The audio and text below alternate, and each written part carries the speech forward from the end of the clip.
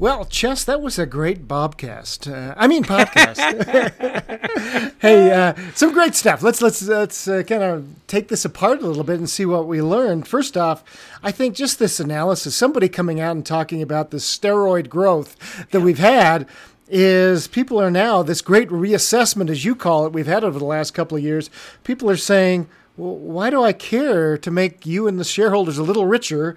What's in this for me? So, are we building each other? Then we're going to build the company. So that's just a different way of thinking about things. Yeah, even when you said, why should I care? Yeah, that's a great question, right? And then his analogy of we got the spaceship to Mars. All the astronauts are dead. we got the spaceship to like why would I do that?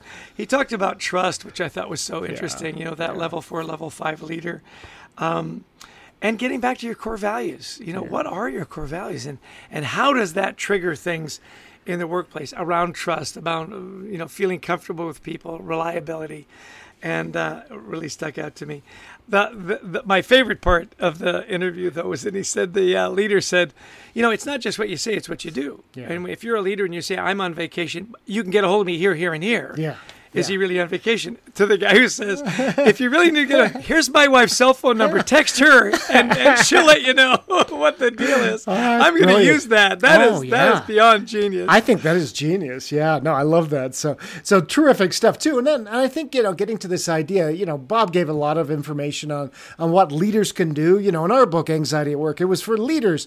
And yet sometimes we forget to help employees understand, the team members, okay, what can you do in this culture that'll help create psychological safety? So, first off, make it very safe. In fact, expected behavior to speak up. Don't hoard information. So many times we can't go on vacation because I'm the only one who knows how to do this. Right. That shouldn't go on, right? And I love this idea of find out what the most important thing is and then do that, even if you're not supposed to. Right.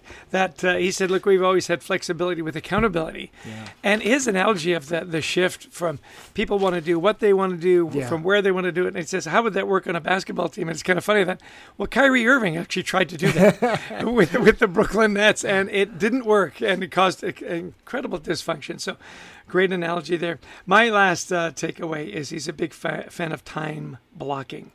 Whether it's for family or, just taking a break during the day, and make sure that you make time for yourself and that you don't burn out, and make sure your people are developing in their personal lives, because I love it when I hear somebody's training for a marathon. Yeah. How is that not going to make them a better employee? Yeah. So, that whole life approach that he does so well. I love learning from Bob Glazer. He's just so clever, so succinct. And he's funny. There's no guile with Bob. Right. He just tells you as it is. He's going to tell you if you've got asparagus in your teeth.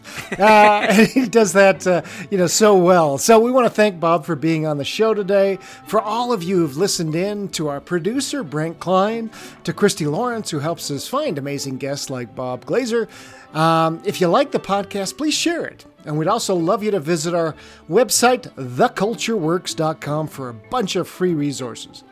Yeah, and buy our books, Anxiety at Work and Leading with Gratitude. We'd love to have those in your hands as well. And we love speaking to audiences all around the world, whether it's in person or virtual. I think we've presented like 45 different countries at this point. So give us a call. We'd like to talk to you and your people, whether it's culture, emotional and anxiety at work, gratitude, and building great teams.